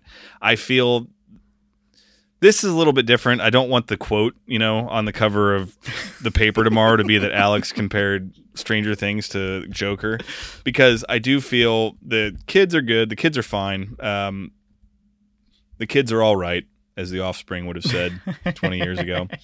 I do like the David Harbour guy. I really enjoyed him on SNL. I honestly, like I said, now that you reminded me of it, I remember him from Revolutionary Road. He's really good in that, and I really enjoy him in this. And we'll save Winona to get to her in just a moment here. And who was the girl that I thought was really impressive? 11 or Max? Neither. I think they're both really good, but Natalia Dyer. Oh, who played Nancy Wheeler, the older sister. I found her to be very good and in a really like natural way. Like it felt like she was that character. It didn't feel like someone was telling her how to do that, which that's kind of a weird thing to try to explain to somebody, but it's Family Guy. It's the Marvel Cinematic Universe. It's people striking when the iron's hot, of figuring out what is going to be most broadly accepted and celebrated right now. And yeah, I mean, there's really not much more to say about it. To me, it's possible to make things that are rooted in a previous time period and putting a modern spin on it. Or, like I said, when I referenced Almost Famous and Adventureland, just because those are 2 that we've done on this podcast, if you're going to put it in a time period, make the time period part of the story. Don't make the time period the story. That's just like Adventureland and Almost Famous, The Sandlot, these movies that I've referenced already. Revolutionary Road is another one. Those movies could not have happened at any other time period. This show could have happened at any time period. That's kind of like my coming away from it. And the fact that it did happen in the 80s was just to shoehorn in references and to make people feel comfortable and appease whatever nostalgic senses that they have. But there's nothing wrong with comfort food. I think that's no. Unlike even if we go back to the Avengers episode or the Endgame episode, even then I could see. I mean, I can see your gripes on both ends, but I don't think Stranger Things... compliments or constructive. What is the PC term? Constructive concerns, not gripes. Let's make that very clear. Well, I just a lot of our Avengers Endgame episode was about the idea that the Marvel Cinematic Universe is changing or could be changing the industry for the worse. I don't think that Stranger Things is in any danger of doing that, as popular as it is. I think that it's just, it happens to be Netflix's, probably, I don't know if it's its heaviest hitter, but definitely one of the heavy hitters. But they already announced that it's over after next season, I think. And it's not like Netflix has become suddenly, the 80s nostalgia service or whatever. It's just like it's its thing. I honestly, my main issue with it, well, there's 2 things. One is what it does well for me is, like I mentioned, the character relationships. I think especially once you get to season 2 and those characters have had a chance to breathe and the connections between each other have grown stronger. It does really cool things with them, even if there are things that we see coming and things that we've seen before. It's still, they feel genuine. The relationships between these people, like the kids and the adults, and but yes, that's the kind of thing that would happen anywhere. Not just, it's not directly tied to the 80s, to the aesthetic. It's like, oh, the story of Jim Hopper's relationship with this girl that he ends up adopting and all that stuff. That's not. It's not like, oh, it could only happen in the 80s. So I totally, it's like what you were saying. It's like the setting is not vital to the story in that way, in the way that matters. Because in the end, I could see somebody defending, and rightfully so, defending Stranger Things by saying, you guys are missing the point, because what I really connect to is, yes, the 80s aesthetic is cool, but what I really connect to is the way that the characters work. And yeah, my retort would be like, yes, but the characters work whether you have it set in the 80s or not. But then what really, I think, my main criticism, and this is just me more taking the Duffer Brothers to task for whatever that's worth. Listen up, Duffers. Yes. My main criticism is, above all, is that in 3 seasons, I feel like they kind of they're just going in circles, and that's fine. For the people that are like super into the show, they don't care. But since I wasn't as much into the show, I kept waiting for it to just move up to the next level. And I was like, all right, we've explored this area of the 80s, but there's so much more that we can do. If that's our game, if our game is that we're gonna be in the 80s and we're gonna explore the 80s tropes and just go into the fantastical and the horror and all all those things, then I was under the impression that every season was going to bring a new sort of avenue for us to explore that. And instead, all 3 seasons are in this town with a very similar threat and with basically the same cast of characters kind of playing the same roles over and over. So I felt like that was a shortcoming that goes beyond the sort of like the mission statement of the show. Because naming the 3 seasons, Stranger Things 1, 2, and 3, kind of what you're saying, you're kind of like, I don't know, if it was me, if the audience was me and you, it's kind of like you're saying it's a Twilight Zone thing where each series or each season is going to tackle some new story. And what was that really shitty show on FX that did that, where every season was the same cast but a different story? American Horror Story. Oh, it's still going. Okay, I'm going to move on from that. But even if they could have done something like that. Yeah, but even, I understand you don't want to reboot. The kids are popular. That you have Winona Ryder, David Harbour doing great jobs. So, okay, but give him something else to do. Because if the first season is about a threat from another dimension, then the second season can be about. I was having this talk with Dan and Caleb from Netflix and Swill on Twitter, where I was like, the way that the signals that we're sending in season 2, I thought that we're heading towards like a Gremlin/Alien sort of thing in season 2, but no, it turns out to be just more of the upside down world, and in season 3 could be, I don't know, like the 80s, you had the Goonies, it could be like a treasure hunt. And, you can just keep that cast of characters and just, once you've established that you live in the world of the movies from the 80s, the sort of adventure, fantasy, sci-fi movies, and you can just go wherever you want. But instead they seem to play it safe, and, that might be that it's just not what they're interested in. Or it could be that they don't want to risk losing people that got hooked in season 1. I think certainly a lot of people would say that, no, they're happy with the way that the show has turned out, that they wouldn't want to leave what the show has created to go in other avenues. That's fine. But to me, that feels like a shortcoming. And at this point, 3 seasons in, it's not like I expect season 4 to break the mold and go somewhere else. I imagine season 4 is going to be just more of the same, and I'll watch it because by now it's like they got me. I like the characters. I want to know what happens. I want to see. I every season they've had like a handful of really emotional scenes that I enjoyed. So I'll put up with the plot. I don't really, there was one of the quotes was talking about how the show takes too long to get to that moment where you think that somebody's crazy and then you believe them. And I feel that a lot in this show. I think that there's a lot of stuff that storytelling wise, I think that we've kind of moved past certain things, and I feel like the show sometimes uses the excuse that it's honoring the 80s to have characters do really dumb things or do things that don't make much sense. And that bothers me. That doesn't really work for me.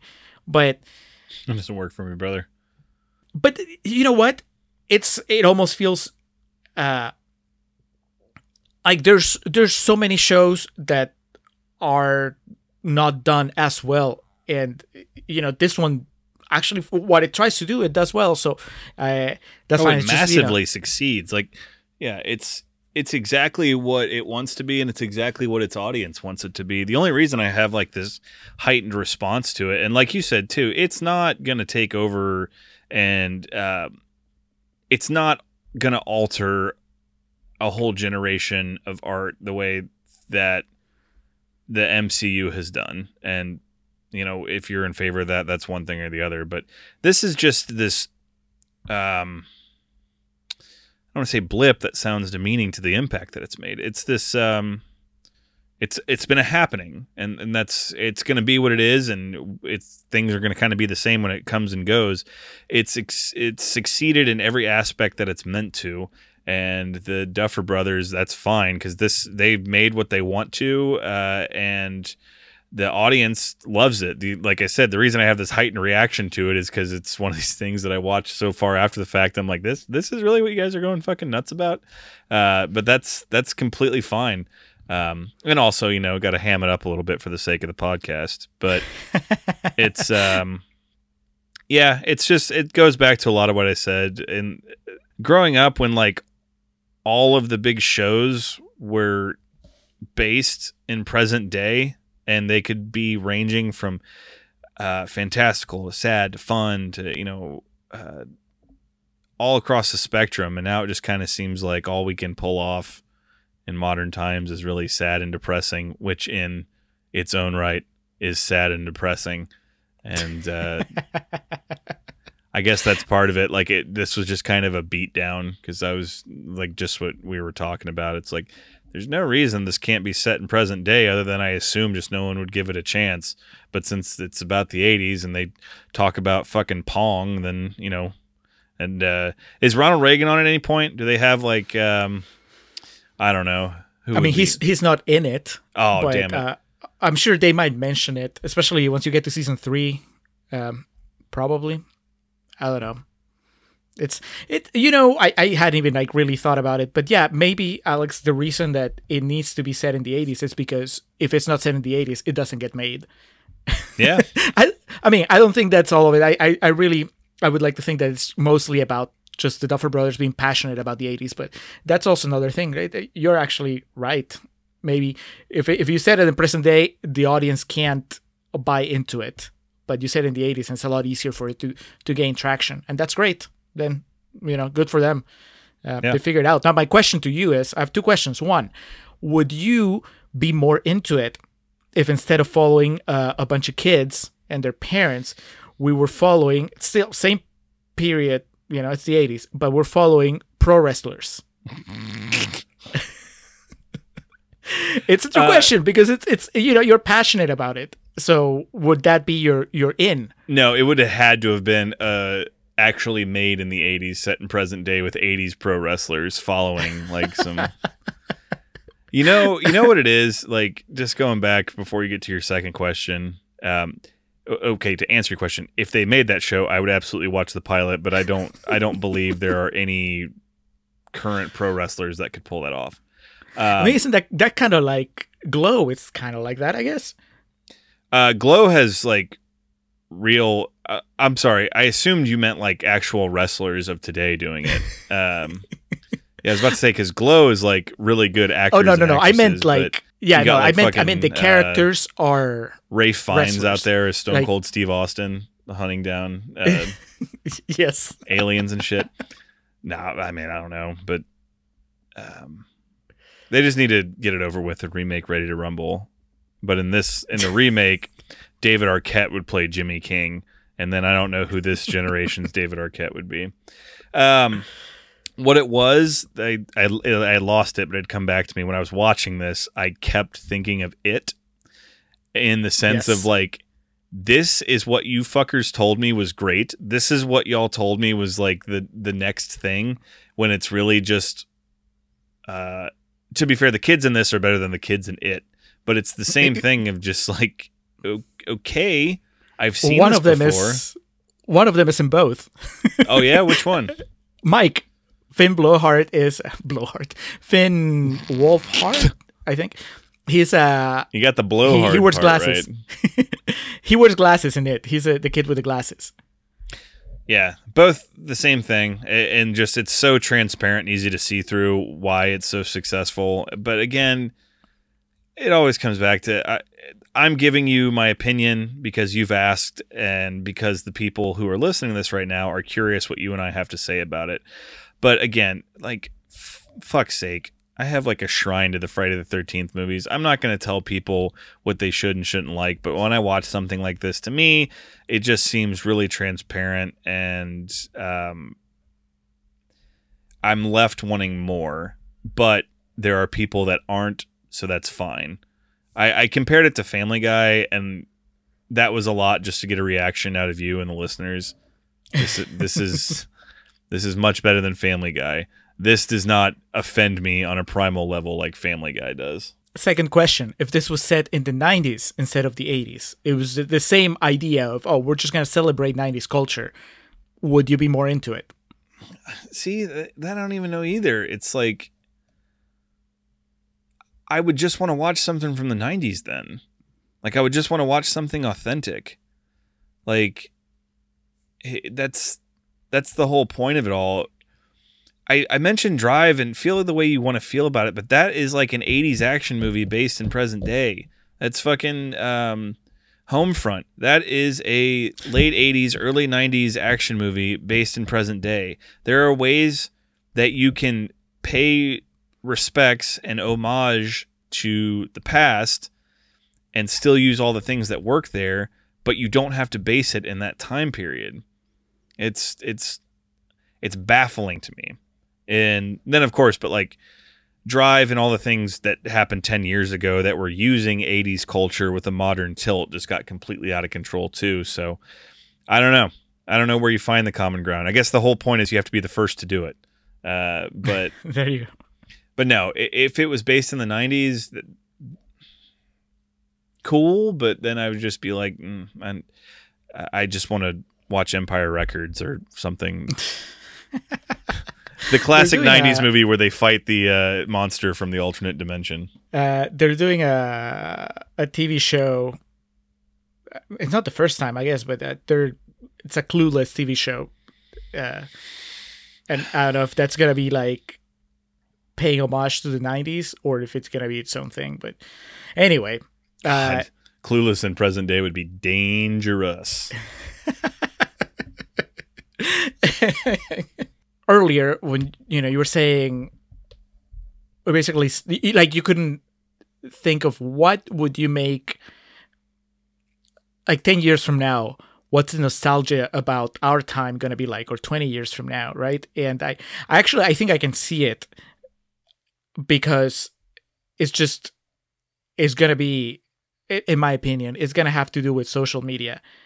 When you, in the year 2050, when you watch a movie that deals with people immersed on social media, stuck to their phones, constantly checking their Twitter and their Facebook and their Instagram and all that stuff, that's going to say to you, oh yeah, that's the early 2000s. That's like 2000 to 2020 maybe. And then the pandemic happened and our world was changed forever. I would fucking hope that people don't associate with that with the early 2000s. I mean, that's what I'm saying. Like 2008, that like, I don't know, Instagram, I think it was like 2010. But the point is like 2008 shit stopped evolving. Like since then we've had, phones are new, but like there was already Netflix, shit stopped happening. So I don't see how it's possible to be nostalgic about this. Again, up until that point, definitely 20, 30 years from now, there will be a movie that is based in 2007, and there are characters that fucking are listening to My Chemical Romance and have 80 bracelets on, and the mascara, and like the tattered t-shirts and shit. That's absolutely going to happen. But I'm telling you, I lived it. Shit has stopped evolving. Shit has stopped happening. We're basically regressing now to where fashion is what it was in the fucking 50s. It's a matter of time before we get to where fashion is what it was in the 60s. It's stopped. There will be a movie about the pandemic. There will be a movie about Trump's reign of terror and just the way the country completely fell apart. There will be documentary series about how America went from being the superpower of the world and fell way, way below that. But I'm telling you, music, nothing. There's nothing that I think will be possible to be nostalgic about this time. And you know what I'll tell you right now is 30 or 40 or 50 years from now, if and when I have kids and there's some movie about social media or some like horror movie that's like, oh man, look at these kids from 2015 or 2020, you know, their phone ate them or some shit. I'm going to be like, you should watch Unfriended. That's what it was really all about. That's when it was real. Oh my God. I was waiting for it.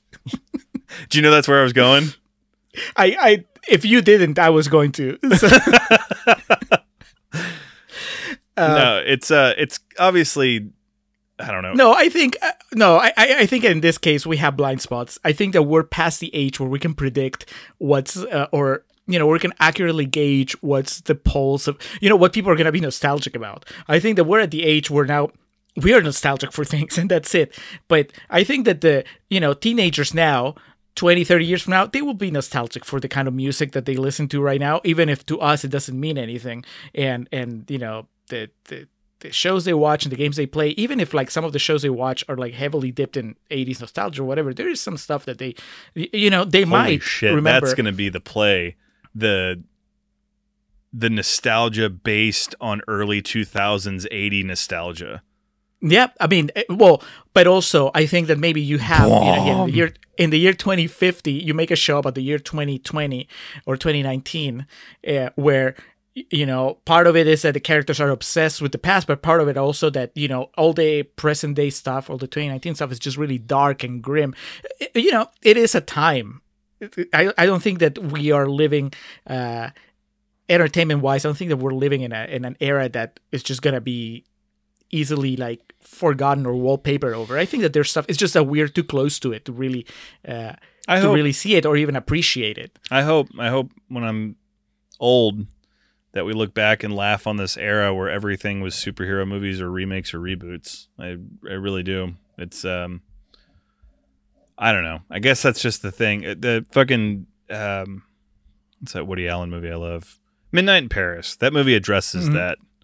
Like Owen Wilson's character in that is a writer or whatever, and he just golden age thinking is the philosophy that's really explained in that movie, and people never really feeling like they belong in their time, and that could just be a case of it. But right now, it really feels like coming up. Obviously, I was too young to be cognizant of things in the 80s, but getting to reflect upon those in the 90s, and then coming up in the 90s, and then the turn of the millennium, and seeing what things that I perceive to be good could be. And again, it's always going to be, it used to be better rose-tinted glasses, but it just seems like right now we're just so like one boot stuck in the mud. And so the other boot that is up and not stuck in the mud looks really good. And so we have to celebrate that boot that's not stuck in the mud. And that just kind of seems like to me right now, it's just broad strokes, my friend, broad brush strokes. But I'm not going to fault anyone for liking this. But if they want to engage you and I in a conversation, there's obviously a lot that can come from it and a lot of opinions that we have on these things. And again, definitely not demonizing it. I've watched a lot of things for this podcast that I would actively demonize. Stranger Things is not one of them. I was just kind of surprised with what I saw. Maybe if we had gone into it without the hype, it would have been a different experience. I mean, I know it would, at least for me. I agree with that 1,000%. Yeah, and I'll say again, if there's any Stranger Things lovers still listening, I do like a lot of stuff about it. That's not, I guess, the rapping. I really now that we're in real talk, like when Dan mentioned that Steve is a fan favorite, that made me happy because I actually like him. He might be my favorite character in the show. I really like the arc that they take him in, and yeah, there's. For all its faults and all the things that don't work for me, it does nail, I would say, 90% of its emotional moments. It builds up to them, and then by the time you get to those final episodes, and we're in real talk, when Hopper dies, and he might not really be dead, I would be surprised, really, if they don't bring David Harbour back, at the very least in flashbacks, I imagine. But, it's such a fantasy world. I imagine they can bring him back in season 4. But when he dies in at the end of the third season, it's emotional. You feel for him. You feel for Winona.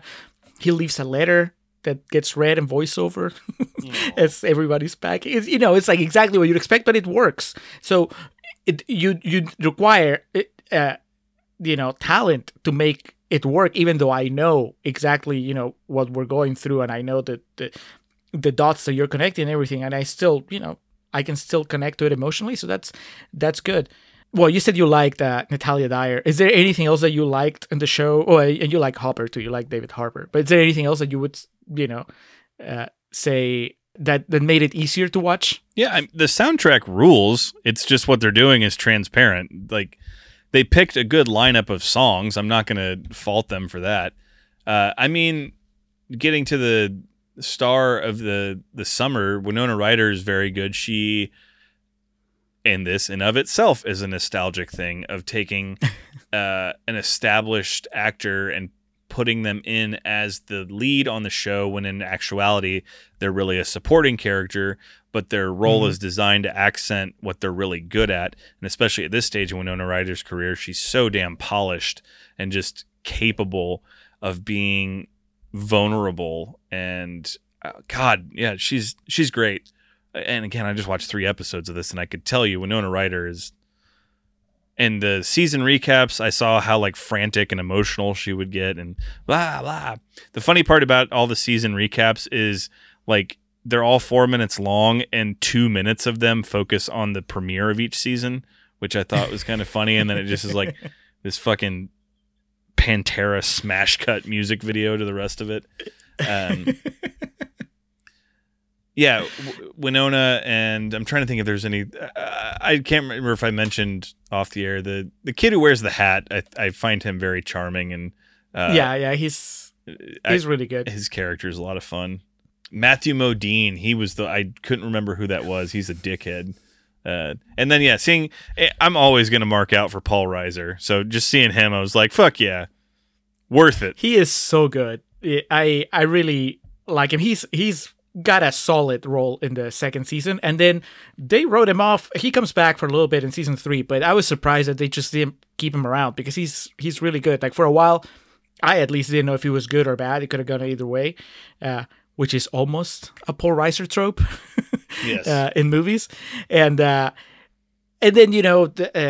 he turns out being good. I liked him a lot, and yeah, I agree about Winona.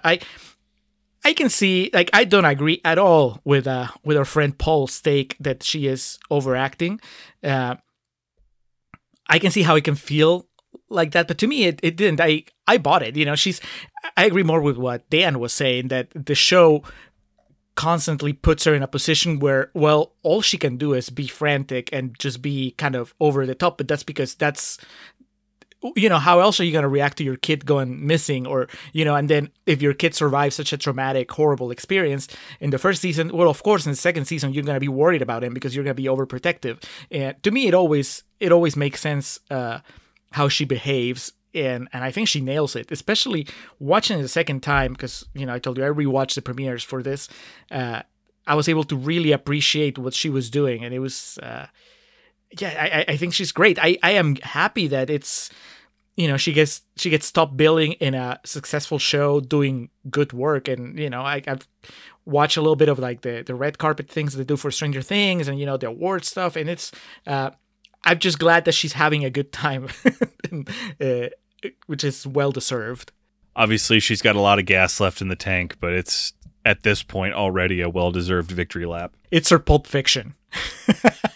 Stranger Things. It's Winona Ryder's Pulp Fiction. God bless. So before we move along to the official ceremony of the Winonis, this is pretty much our red carpet event for it.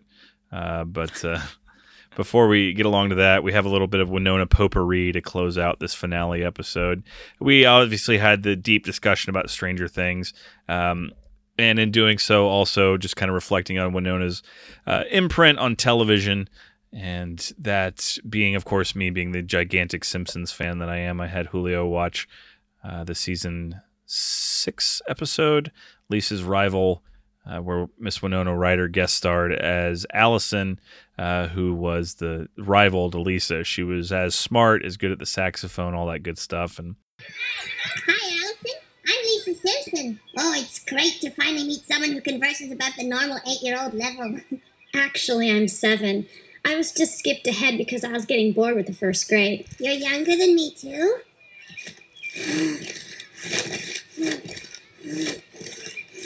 Are you hyperventilating? No, I just like to smell my lunch. Gee, I never met anyone who skipped a grade before. I'm surprised you haven't been skipped. You're obviously smart enough. Well, I'm sure I could have, but I'd hate to leave behind all my wonderful friends. Unwavering queen! Hey, Sarah. Julio, if you didn't know it was Winona Ryder voicing it, it may take a second take because she's so good at sounding like a kid. But I generally have that problem with actors, like well-known actors doing voice work. It's very rare that I actually recognize them unless I know that it's them. There might be some exceptions. I think I probably would have been able to tell that Steve Carell was doing the bad guy voice in Despicable Me, for example. But yeah, in this case, it was. I wouldn't have been able to tell, but because I knew, I would just close my eyes and I was like, yeah, that is Winona Ryder. And I can do that with, usually if you tell me, I can recognize it. It was, I had fun. I mean, I like The Simpsons. I've said it before. Much like South Park, it's one of those shows that I really like, but I haven't watched really much. I've seen their movies and just a handful of episodes, and this was just a reminder that I need to make time to watch more. You absolutely need to use your Disney Plus subscription and go back through the Simpsons. Yeah, I wasn't expecting you to dislike it. Nor did I expect it to trigger any intense discussion, but I definitely wanted to include it as one of the more quoted lines around my house from Simpsons lore is Allison's dad when Lisa goes over to their house and she can't play the game that they play where they take it's basically like an anagram where they take the name of an actor and then turn that into a word to describe them. And Lisa can't play it, so her dad just like, well, I have a ball, and hands it to her. But she tries to play and she can't do it, and the dad tells her, well, that's very good for a first try. That and the fucking Fugitive reference where the cops are after Milhouse. And he's like, I didn't do anything. I don't care. And then he jumps off the dam. Winona, I think just showing her star power at the time, because The Simpsons, especially in that time, or in that day, as they say, it was a lot about who could help boost a rating or who could, bring in some star power to the show. So I think it really spoke to... Yeah, that's always been kind of... Whenever I hear about a celebrity making sort of a cameo or having a guest spot in an animated show, it always feels like, it's like, who needs it, right? I mean, obviously, I don't think that the big actors need the paycheck. And does the show really need the big actor? I mean, I guess as a publicity stunt, but it's not like, there's so many talented voice actors to begin with, and it's not like you can actually... I imagine most people are like me. If you didn't tell them that's a big name actor doing the voice, they wouldn't know. So, it seems like the benefit is just meta. Yeah, this would have actually been between... It was 1994. The episode Lisa's Rival first aired on September 11th, 1994. This was in between Reality Bites and Little Women. So Winona was at her... It was like Mecha Winona at this point for her to be part of that. And then, of course, the second piece of it just kind of more of an anomaly, I want to say, almost than anything, is we watched a little bit of the Saturday Night Live that she hosted, and it was the only one she's hosted, which was May 18th of 2002, as she was on the promotional trail for Mr. Deeds, which understandably so was kind of her comeback after. Yeah, because she actually makes fun of it, makes light of it in her monologue. It was definitely on the rehabilitation front of her promotional campaign, as Mr. Deeds was her launching pad back into the pop culture zeitgeist. And I've told Julio, well, for me doing the research, the fact that the only time she's done it was insane, but my main memory of it was her impression of Bjork, which is still, I can gladly say, as funny as I remembered it. Bjork, this is the only thing that becomes toast. Everything is music. When I go home, I throw knickers into the oven, and it's music. Crash, boom, bang! Chum, ba, cha,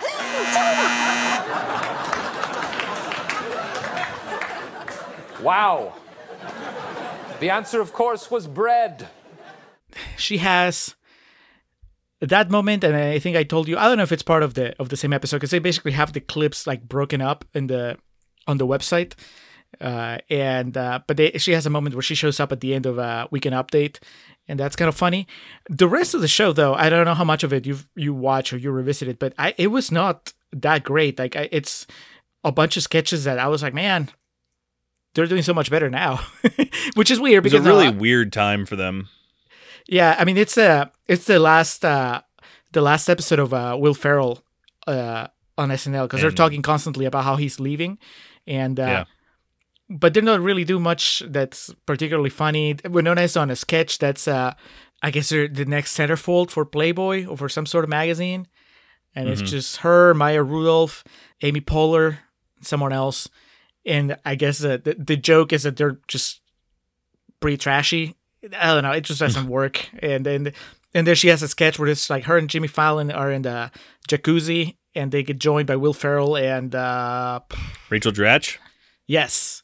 Yeah. That was basically, they were trying to rehash a skit that was really famous that they did when Drew Barrymore hosted, and it was Drew Barrymore and Jimmy Fallon and Will Ferrell and Rachel Dratch. And yeah, that whole season of Saturday Night Live is fascinating, I think is the proper word, because it was right after 9/11, and oh wow, what they deemed to be the Winona episode was actually the season finale. The things they were deeming to be funny at that time, and also what the country was willing to laugh at, kind of fluctuated all over the place. So if you go back and watch some of those, like I remember like Sean William Scott hosted that season, Cameron Diaz, obviously all the people of the time in the 2001-2002 era, but the quality of the show ranges so much because it just really felt like we're not sure if we're willing to take full risks with stuff yet.